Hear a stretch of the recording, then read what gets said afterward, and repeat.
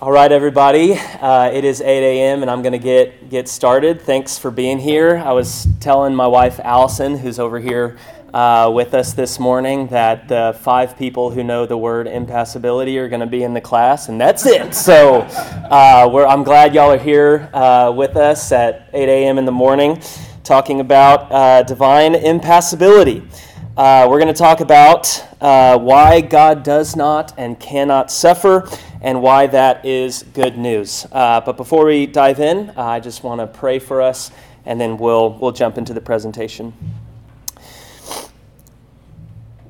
Heavenly Father, we ask for your joy, the joy that you've had from all eternity.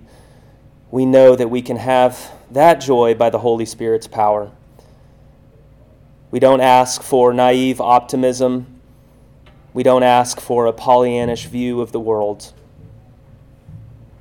We ask for your joy in the midst of great suffering. We pray this in Jesus' name. Amen. All right. Before we dive into the nitty-gritty of what we're talking about today, I want to share 2 stories of suffering. One personal that you probably don't know, and one global that you do know. Before I talk about God and suffering, I want to share with you that my wife and I went through a very difficult time of suffering in February of 2021. We got pregnant during COVID, like I think actually a lot of people got pregnant during COVID. And so our baby was due in February of 2021. And on the day she was born with a rare genetic skin condition. 1 in 200,000 babies are born with this condition. It's called ichthyosis. And so when she was born, they immediately took her to the NICU. None of the doctors in the NICU had ever seen what she had. And so for 12 days, they had to slowly apply Vaseline to her skin for this kind of shell to come off of her body. And as you can imagine, for brand new parents, this is our first baby. That was not what we were expecting. I remember going into her room with her little isolette and seeing her in this kind of container to keep her skin moist, and one of the nurses saying, she's not feeding well right now. And if any of you are parents, you know the fear and terror of that moment. And it was one of the darkest times in our life, and it was so. It was for me just kind of being plunged right into suffering, so personal and so tragic. Now, fortunately, we were able to leave after 12 days, and she's doing great now and is healthy, but she'll live with that skin condition for the rest of her life. And we don't know how much she will suffer because of her condition. This global story, I don't have to tell any of you. You know this. This virus, COVID, spread into a global pandemic, killing countless people, infecting so many more, shutting down countries and economies. So I want you to know, before we talk about God and suffering, I have suffered, this world has suffered. I am not clueless to the experience of suffering, okay? This question is not abstract for me. It's not an interesting theological question to me. It's so much more. This question mattered to me when I was in the NICU with my daughter who wasn't eating well. Okay, all right. When we suffer, I think we tend to ask, is there any good news? Right? In the midst of this suffering, is there any gospel to preach or to hear? And I think one answer that was very prominent in the 20th century is that the good news when we're suffering is that God can and does suffer. So this, I'm just going to be a historical nerd for a second, but this is actually where we get some of our words like patient. The Latin root pati, P-A-T-I, is where we get, a hospital patient is one who suffers. The Latin word passio means to suffer. This is why we refer to Christ's suffering and crucifixion as his passion, okay? So according to some theologians in the 19th and 20th centuries, the good news is that God is passible. He can and does suffer with us. God suffers in himself in his eternal divine nature.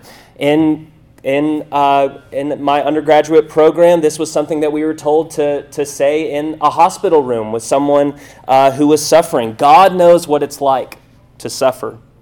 This should be encouraging. One of the key words that these theologians would use is solidarity. God experiences solidarity with us. God is with you in your suffering because he suffers too. Okay, so this was one response, very recent in church history in the 19th and 20th centuries.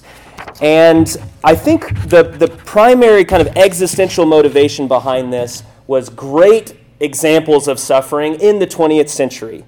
So after the Holocaust, theologians were wondering, is there any good news?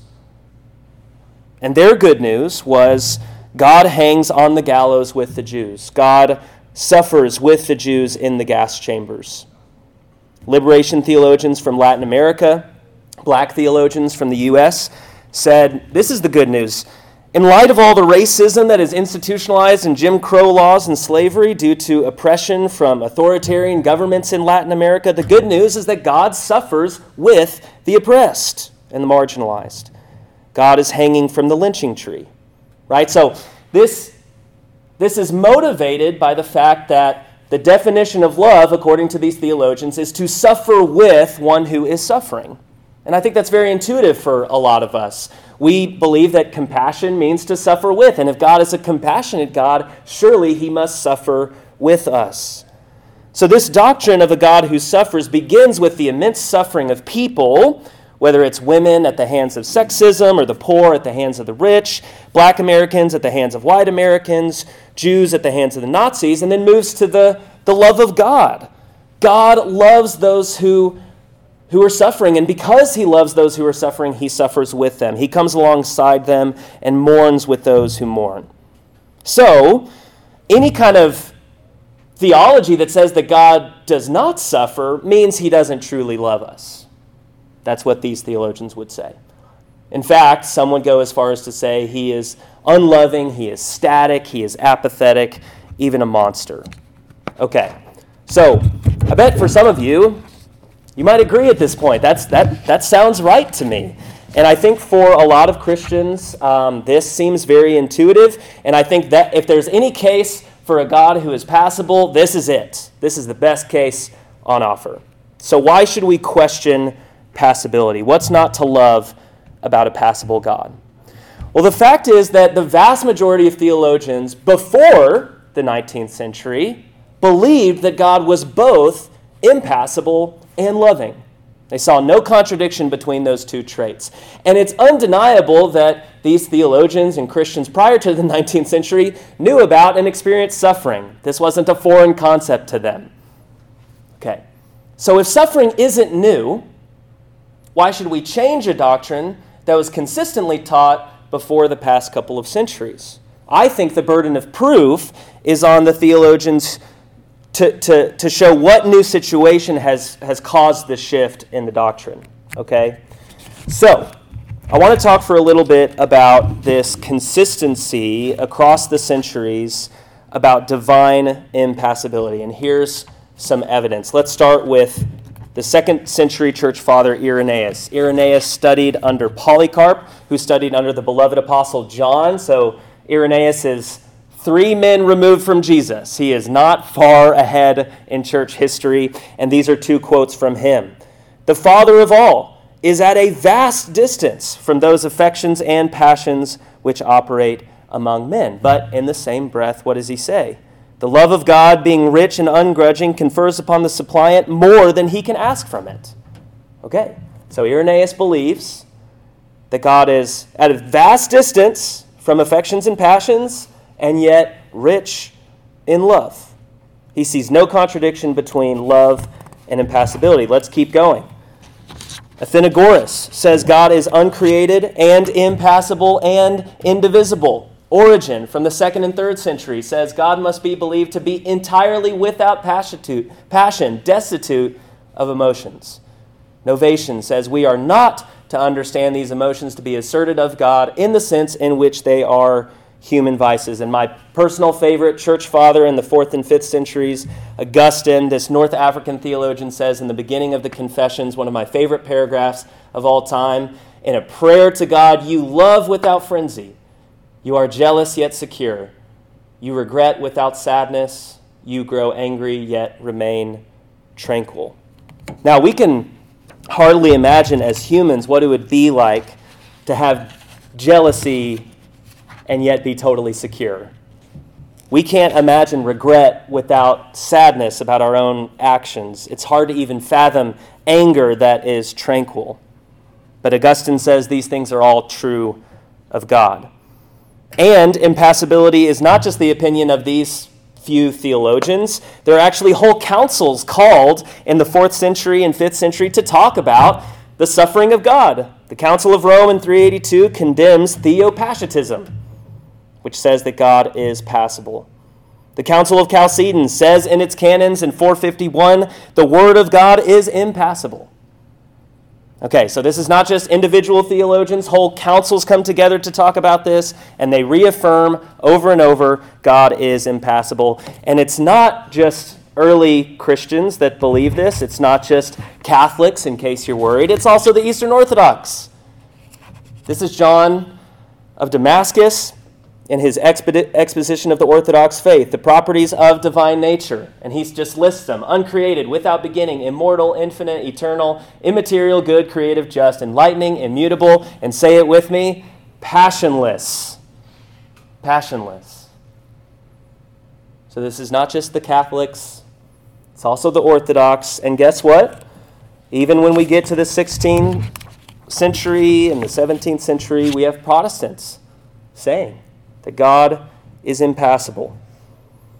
So, if the Catholics believe it, and the Eastern Orthodox believe it, and the Anglicans and the Reformed believe it, what has changed? What makes us believe that God is passible? Now, I think a lot is at stake in this, and I wanted to answer this head on. What's in it for us? Is this anything more than an abstract question for church historians? I believe so, okay? Because God promises an end to suffering. In the book of Revelation, he will wipe away every tear from our eyes. And my question is, on what basis can God make that promise? Because if God suffers in his divine nature, how can he promise to end our suffering?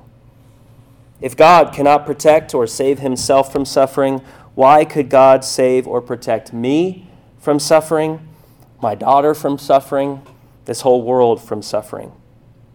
Can God give what God does not have?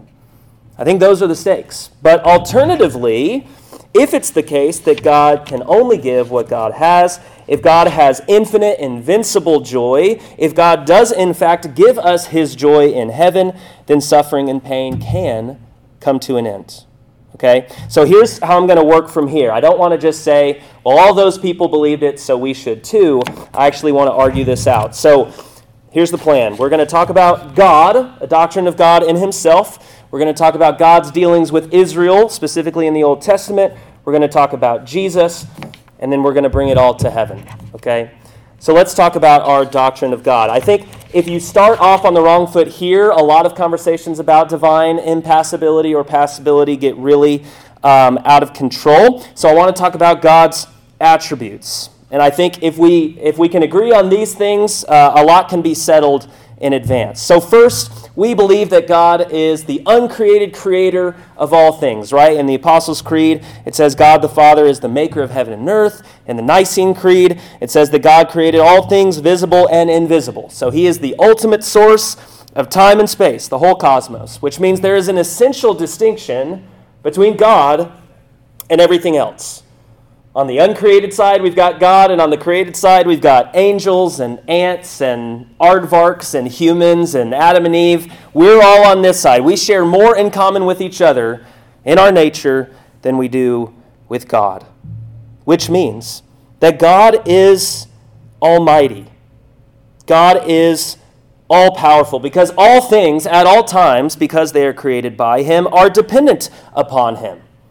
God is more powerful than all created things, and nothing could have any power without God being the omnipotent source of that power. Third, I think that means that God is eternal. If God himself is the creator of time, He is not constrained by time. He is beyond time. Time may pass from past to present to future, but God stays the same, which leads us to our fourth attribute, that God is immutable. God doesn't change or alter his character, his promises, his nature. God can't be anything other than who he is. It's in his very name. I am who I am. Okay, so creatures become, we change, God just is. And I don't think this is just speculative about who God is. I think it comes and is rooted in Scripture. Malachi 3:6 says, I, the Lord, do not change. Hebrews 13:8 says Jesus is the same today, yesterday, and forever. Isaiah 40 says the word of our God will stand forever. James 1 says the Father of lights has no variation or shadow due to change. So, for me, I think just in the beginning, if we talk about God's attributes, it's hard for me to comprehend how God could be immutable and almighty and the uncreated creator of all things who sustains things in the palm of his hand and suffer. But let's say you're not there yet. I think it's really helpful to actually describe and define what impassibility is, okay? And I think the best definition I heard or read in one book is from Matthew Barrett's book, None Greater, okay? This is his definition of impassibility. Our God is, by nature, incapable of suffering. He is not susceptible to emotional fluctuation. We worship a God who is in complete control of who he is and what he does. Never is there any action by God that is out of line with his unchanging character. Instead of being divided by different emotional states or overcome by sudden unexpected moods that reveal just how vulnerable and dependent he is on what we do, the God of the Bible is a God who never becomes anxious, lonely, or compulsive. Now, in preparation for this, I was reading a blog by a guy named Richard Beck, and I didn't realize he was going to be in the room when I was teaching this, but he says that impassibility has a branding problem, okay? This is a great rebranding for impassibility. And so let me give it my own shot here. I think an impassible God is not stoic or static. Let's skip to this slide. One more. God's love is so fundamental to his nature that it is invincible to anything that happens in our world. What impassibility means is that God's life is so abundant that mere humans cannot take away from its fullness. Impassibility means that God's joy is so complete that nothing that happens outside of God can subtract from his joy. I think in the same way that we worship God because he is love, in the same way that we worship God because he is wise, in the same way that we worship God because he is just, I think we should worship God because he is impassible. His love and his life and his joy are so complete, so full, they are inexorable, infinite, and invincible. Okay. Now let's skip to this slide. Let's talk about God's dealings with Israel. If you can skip down to that, Allison. Now, let's say that we kind of have a doctrine of God about God's relationship to creation, that he is almighty, that he is eternal, he is immutable. Well, what about all the passages, Mitch, where God shows wrath and love and joy and delight? There's a lot more than these, but these are just some representative examples. What about God's supposed regret when he makes humankind in the story of Noah? What about God's wrath about the golden calf? What about God's specific and very particular love and favor for King David and King Solomon? What about God's relenting from the promised punishment of the Ninevites? Haven't you read the Old Testament, Mitch? You're just bringing this Stoic philosophy, these Greek philosophers, and you're just painting over the Bible with them. So if God regrets, if God burns in anger, doesn't that mean God has emotions? Well, not necessarily. Because Scripture also says that God has hands and feet and eyes and ears. And in your freshman Bible class, if you had a Bible major, if you were a Bible major, you found out very quickly about this term called anthropomorphism. that God, through Scripture, uses human language to communicate a truth about God. So when the Bible says something like God has eyes or God has ears, we're not saying that God has retinas or God has eardrums. But they are communicating something true about God. God has eyes because he is all-seeing. He sees us and he loves us. God has ears because he hears our prayers, because God is loving and listens to us. So these human forms are applied to God as an anthropomorphic way of speaking about God. John Calvin puts it this way: through Scripture, God lisps to us like a parent or nurse would, using baby talk to speak to a child. So likewise, when we come to human emotions, we can call it anthropopathism. Anthropos means human and pathos means passions. So this language in Scripture uses human emotions to tell us something true about God. How does an impassible God tell us about his view of sin? Well, he is angry about our sin. How does an impassible God reveal to us the nature of his grace for us? Well, he relents from calamity. Augustine in The City of God says this in Book 9, Chapter 7. The word anger signifies God's vengeance in effect, not that God himself is affected by any storm of emotion. One of the most famous passages for this is 1 Samuel chapter 15. We're told in the same chapter that God regrets that he makes Saul king. Y'all remember that passage? And in the same chapter it says the glory of Israel does not lie, does not change his mind. This is not a contradiction. God didn't change, Saul changed. And God's unchanging justice regards Saul's change as sinful. So this is an anthropopathic way of talking about God. Now, I don't love using quotes around these because it sounds like I'm saying it's not true. That's not what I'm saying. I'm saying it's true in a different sense.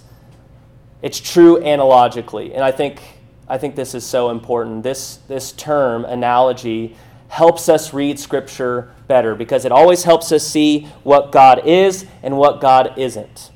So when we read something like God is our Father, we know that that's true in one sense and not true in another sense. God is not biologically our Father, but God has truly adopted us as sons. We're not saying that sonship is not real. So, when we read something like God shows mercy, we don't believe that God changes from being unmerciful to merciful. St. Anselm says it this way: when you look upon us in our misery, it is we who feel the effect of your mercy, but you do not experience the feeling. So, I think whenever we read the Bible and we read about God's so-called emotions, we can always go back to analogy. There is something like here and something unlike here. All right. Then, so that's just going to be all I'm going to say about the Old Testament. Now I want to talk about Jesus, okay? I remember I was talking to a friend about this topic a couple of weeks ago. He said, Mitch, what are you going to talk about at Pepperdine? And I said, I was just going to ask him in person. I said, well, I'll ask you, does God suffer? And he just said two words. He said, yes, Jesus. So I was like, I got to talk about that, okay? Doesn't my whole case fall apart when I get to the New Testament? Doesn't Jesus disprove divine impassibility, okay? How does someone like me say that Jesus is fully God and yet suffers under Pontius Pilate? Well, I think one of the most helpful things that we can do here is look back to the formula of some of the first ecumenical councils of church history, and that helps us wrap our brains around Jesus and suffering, okay? So those first four councils gave us this formula that Jesus is one divine person existing or subsisting in two natures, okay? So when we ask the question, who is Jesus? Well, of course, there's one answer. He is the second person of the Trinity. But if you ask, what is Jesus? You don't just get one answer. You get two answers. He is both divine and human. So when we ask, who suffered on the cross? Well, there's only one answer to that. Jesus. Jesus of Nazareth, the Messiah, who is co-eternal with the Father. But what suffered on the cross? Well, his human nature, not his divine nature. And this is what kind of breaks our brain, that a divine person can suffer without his divine nature suffering. And I think that there are other examples of this, but I think this quote from John of Damascus summarizes it pretty well. The Word of God itself endured all in the flesh, while his divine nature, which alone was passionless, remained void of passion. Now, if that's confusing, I think there are other examples in the life of Jesus that can help us understand his suffering. Compare, for example, his suffering to his birth. One of the biggest controversies in early church history was what to call Mary, okay? So there was one group who called Mary the Christotokos. She's the one who bore Christ. And there was another group that called her Theotokos, the one who bore God. This whole question came to the Council of Ephesus in 431. And when you have this formula right here, it actually really helps you understand how to think of Mary and how to think of Jesus, okay? Who is Jesus? Well, it's the same answer as the last slide. The second person of the Trinity made flesh.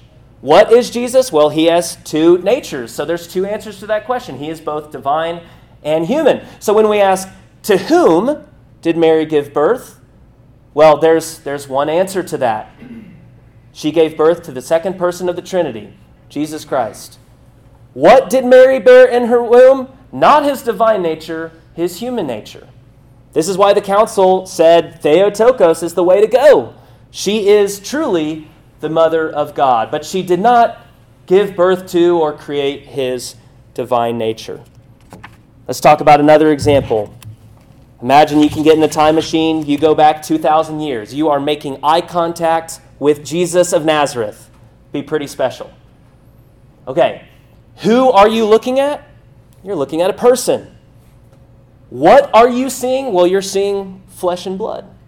You're not seeing his divine nature. Imagine being there at the cross. Let's say you're like the beloved Apostle John. Who are you seeing crucified? You're seeing a person being crucified. What is being crucified? It's his body. Imagine you're the Samaritan woman at the well. Who are you seeing get thirsty at the well? You could say she saw the second person of the Trinity get thirsty at the well. But what did she see drink water from the well? Well, it was his mouth. Okay? This helps us with really thorny questions about creation itself. There's a lot of passages in the New Testament that seem to say Jesus Christ created the universe. John chapter 1 says all things came into being through Jesus. 1 Corinthians 8 says, the one Lord Jesus Christ, by whom are all things, and we exist through him. Colossians 1 says, for by him all things were created. Hebrews 1 says, through him was made the world. Okay? So if we go back to this question, our answers always depend on what we're asking. If we're asking who created the universe this time, because who names persons, there's actually three answers. God the Father, God the Son, and God the Holy Spirit. But what created the universe? We're not talking about Christ's human nature, but his divine nature. This is why some of the mysteries of the Christian faith can make sense, that Jesus is both the creator of Mary and the son of Mary, David's Lord and David's son, the creator of Adam and yet his descendant. Okay, now, I realize that that's kind of a tangent, but I think it helps us understand why Christ's suffering is not a defeater for divine impassibility. And I think that one of the problems we come up with is when we're doing theology, there's kind of a shorthand version of theology and a longhand version of theology. So it is absolutely true to say in a shorthand way, God was born or God suffered, as long as we don't mean or imply the divine nature was born or suffers. God as God cannot be born. God as God cannot suffer. But if God becomes man, then yes, he can be born and he can suffer. I think, unfortunately, though, whenever you're talking theology, sometimes it requires clarifying what you mean, and clarifying isn't sexy, right? The longhand version is is a lot more complicated than the shorthand version up at the top of the screen. So these statements are true, but we have to clarify what we mean. And I think some of the earliest church councils actually did that really well. So at this point, whenever I was going through this and preparing our lecture for today, I thought it might seem like I'm just kind of explaining away difficult truths or mysterious aspects of Scripture, but I think the doctrine of divine impassibility actually protects the mystery of our faith. Okay? Cyril of Alexandria once said, "The impassible one suffered." This was kind of his phrase for Jesus. The impassible one suffered. Can we put that slide up?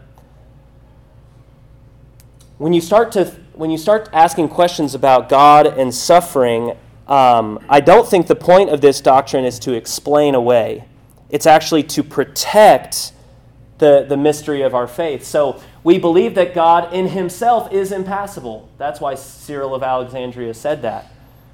And when God is working with his people Israel, and they're writing scriptures, yes, God speaks through Scripture, and his emotions, so-called, are very human ways to tell us the truth about himself and ourselves.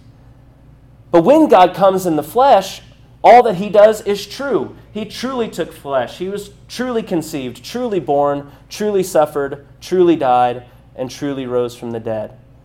And yet, in his incarnation, he never lost his divine nature. He never stopped being God. That divine person has two natures without confusion, without change, without division, and without separation. One of my favorite hymns, "And Can It Be?" has this amazing line that says, "'Tis mystery all, the immortal dies." That protects the mystery, whereas I think divine passibility actually gets rid of the mystery. And actually may make you an accidental heretic. But we're not going to use that label for anyone in here or anyone outside of this room. It's just, historically speaking, these characters whose teachings became heresies actually chose between two difficult options, and they thought you had to choose one or the other. So Arius believed that Jesus was fully human, but not fully God. The Docetists in the 200s believed that Jesus was fully God, but only seemed to be human. The Greek word behind this word is dokeo, which means to seem or to appear. So Jesus only seems to be human. Now, whenever we're talking about passibility or impassibility, I think we can accidentally run back into these heresies without really meaning to. So anybody who downplays Christ's suffering ends up kind of being a Docetist in the 21st century. He's impassible, but he didn't really suffer. But if we say that Jesus is passible, if we say that he's suffering in his divine nature, I think we're kind of sliding back into Arianism in the 21st century. And what I love about this doctrine is that it maintains both of what either heresy rejects. So this doctrine says that Jesus is the impassible one of the Trinity who suffered for us. There's actually a line in Hebrews that actually hints at this.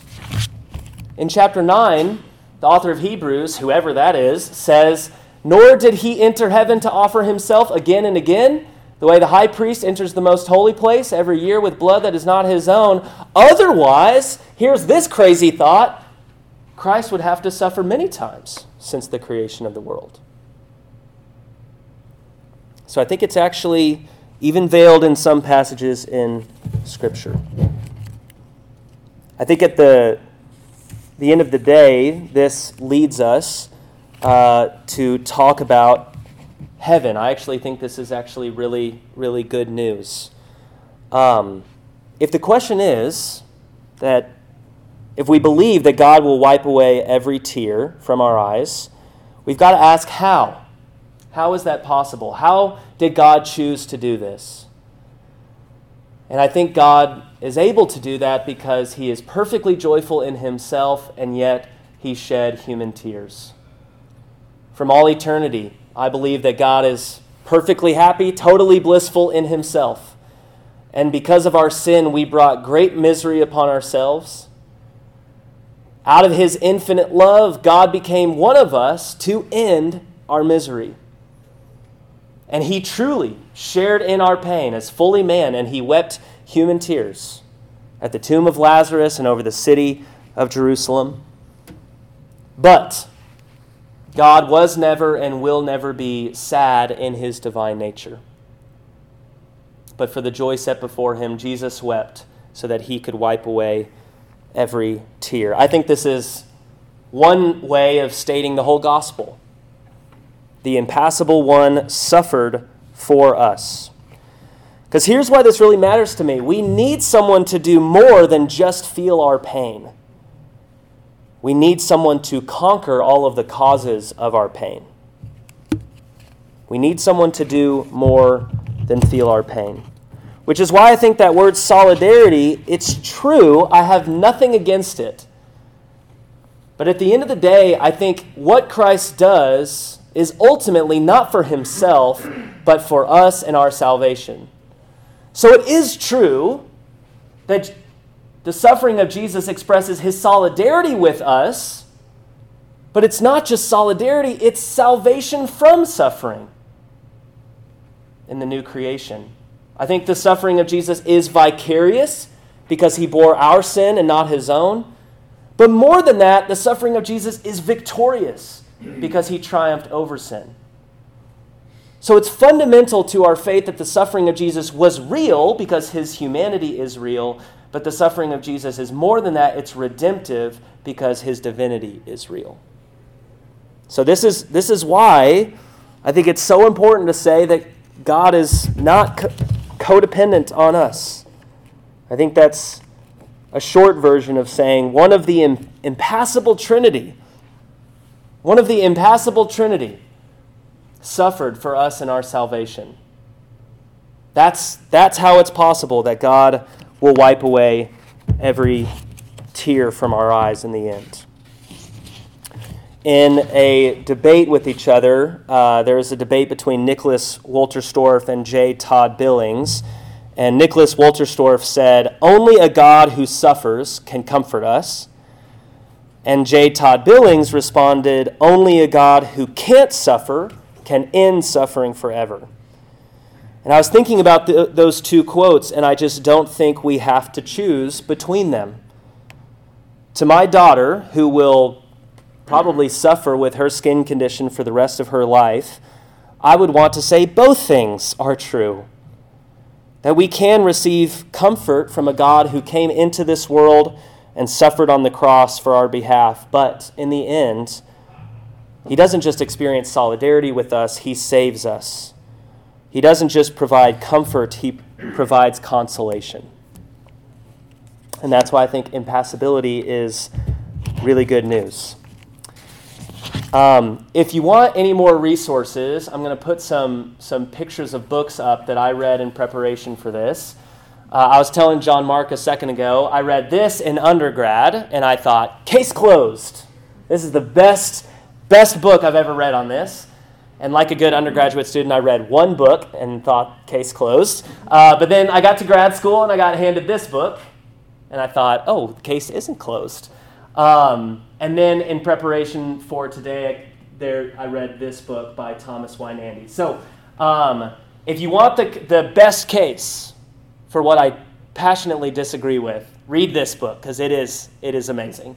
If you want to hear why this may not be the best option in the world, read this book. These are kind of grad school level books, and these two are undergrad level. So if you ever wanted to recommend a book on these topics for maybe a student in one of your classes, I think None Greater by Matthew Barrett or None Like Him by Jen Wilkin is great too. This book, whenever I got to talking about Christ's two natures and the person versus his divine and human nature, this is what was most helpful to me. So this is not directly about Christ's suffering, but it helps us with a theology of the incarnation. So I'd love to answer any questions. We have, I think, 5 to 10 minutes left, so I'd love to have any dialogue or feedback from y'all. Yes, David. Yeah. Okay, well, I'm just curious how this has shaped you as a pastor. Like, Yeah. entering into spaces of suffering. Have you felt a shift in the way you enter those spaces?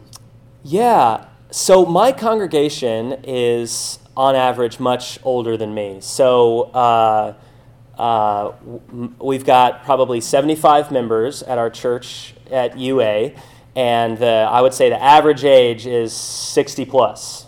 Okay, so I've got a lot of people who are preparing to meet the Lord. Okay, and we can have some very serious conversations where I'm sitting next to someone in a pew who is 84 and wondering, what's going to happen to me. And I am unapologetic about saying, by grace, you're going to go to heaven and your suffering and pain is going to come to an end. That's good news. I think there's kind of been a shying away from heaven talk because we don't want to say, I'll fly away, and we don't want to be escapist from the world, but I am unapologetic about saying, y'all are going to go to heaven, and it's going to be better than this. So that's how it's helped me as a pastor. So, yes. So my congregation is much, much younger. Okay. So that heaven's a long way away. It is. Is there a pastoral response for comfort in the right now? Yeah. With that theology of pastoral? Yes. So I would say I think it's sometimes a false choice between solidarity and salvation. I think sometimes we focus on the gospel as, maybe in older, generations of Church of Christ folks, they grew up on the promise of heaven. And I think a lot of younger folks are comforted by God experiences solidarity with us in the now. But I think it's a false choice. We should say God can give us comfort in the midst of great suffering in our lives and in the world.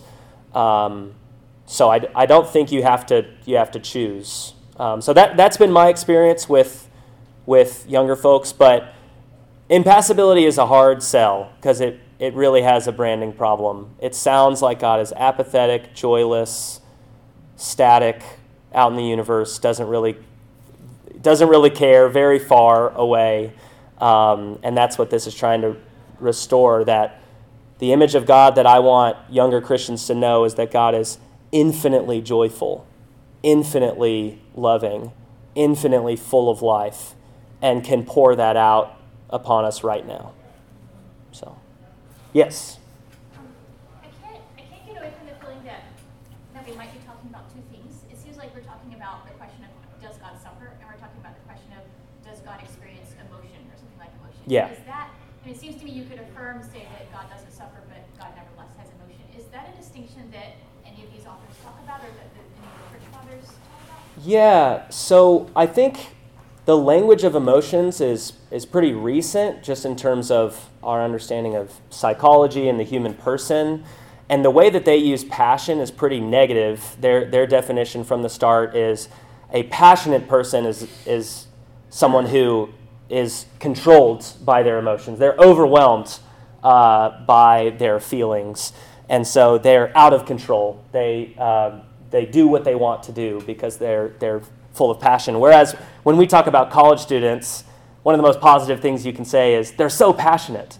So I was actually reading about this with one Reformed author named Kevin DeYoung. He said he always gets this person in his congregation who comes up to him and says, "Does God have emotions?" And he keeps kind of qualifying it to death. So I just think whatever the inner life of God in his divine nature is so hard for us to fathom that it's so disanalogous to human emotions that I would tend to say no.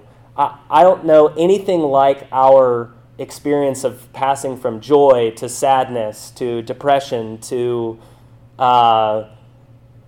ecstasy. That those experiences are at a vast distance for the divine nature. So I tend to say no, but I understand why it sounds really bad for God.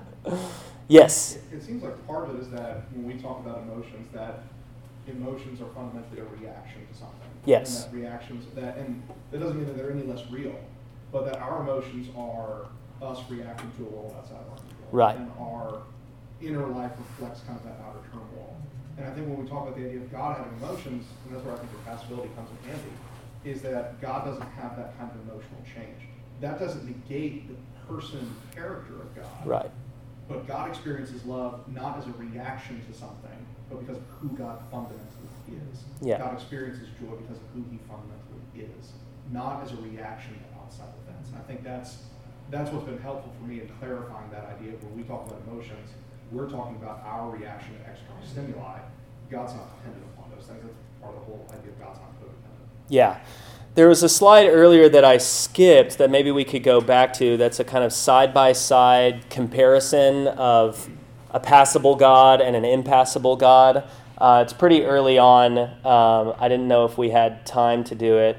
But just like you're saying, impassibility is trying to say that God cannot be acted upon. He's not this passive subject to what's going on in our world, that he can't suffer loss or harm or detriment or pain.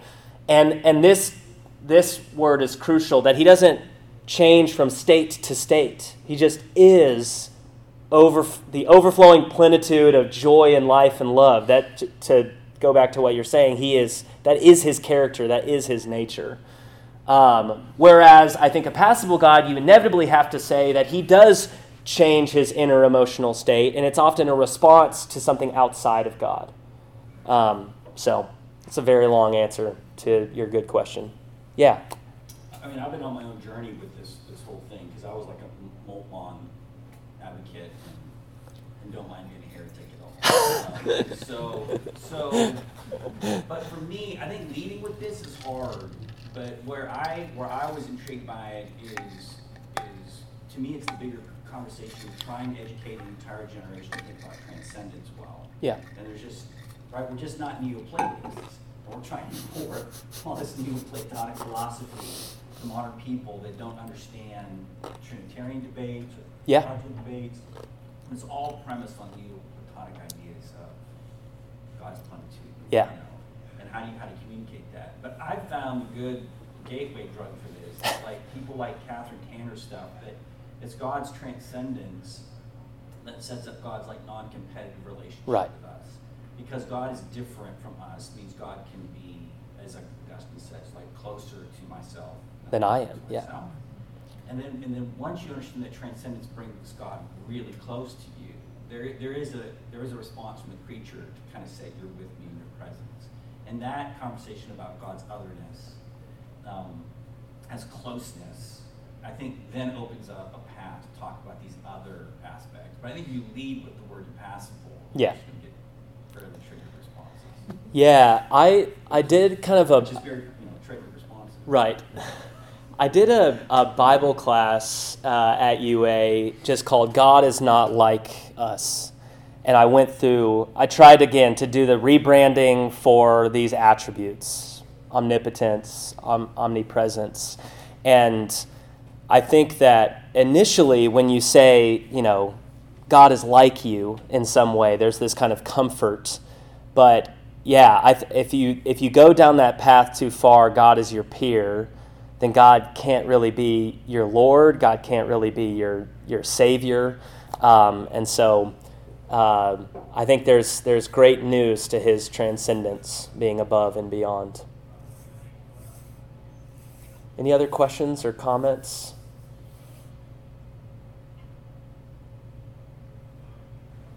I do have a question. Yeah. How do you do with the Hebrew text, right? That we have a high priest that is now sympathetic to us. Yeah. Does the incarnation imply a change in the divine nature through that? Or is Yeah. God only sympathetic in the resurrected body? I mean, how do you still just work it out that one? Yeah, so my understanding of the way the church fathers have responded to this is precisely because God, the Son, never stops being God, that he does not change, that in fact his incarnation is a change for us, that for the first time ever, a human nature was united to a divine person. And so the change was on our side, not on God's side. So I don't know if that settles the debate, but there's actually one slide on this at the very, very, very end, that this is where I'm just going to put out, this might challenge everything I said, because it makes me feel very, very confused, okay? So I was going through Thomas Wynandy's book, and I said, yes, God is impassible, God is impassible. And then we got to this, and I thought, oh, this really throws a wrench in everything. So I'm going to throw a wrench in my own presentation for your sake. So in case you really want to disagree, this is where I think things really get trippy. The ascension is a part of the Apostles' Creed and the Nicene Creed. And Jesus didn't zip out of his human nature and float up into heaven. It is a fundamental part of our faith that Jesus ascended into heaven with this risen and glorified body. And if we believe he's the head of his body, the church, then how do we deal with this? That he exists as fully human and fully divine in heaven. And it seems that Jesus, when he appears to the Apostle Paul, says, those who, Paul, you're persecuting me. You're not just persecuting Christians on earth. So does Christ feel any kind of suffering in heaven in his human nature? I don't know. That breaks my brain. We have to confess that there are scars in heaven. Right. So this throws a wrench in everything I just said. So, all right. Thanks for coming, everybody.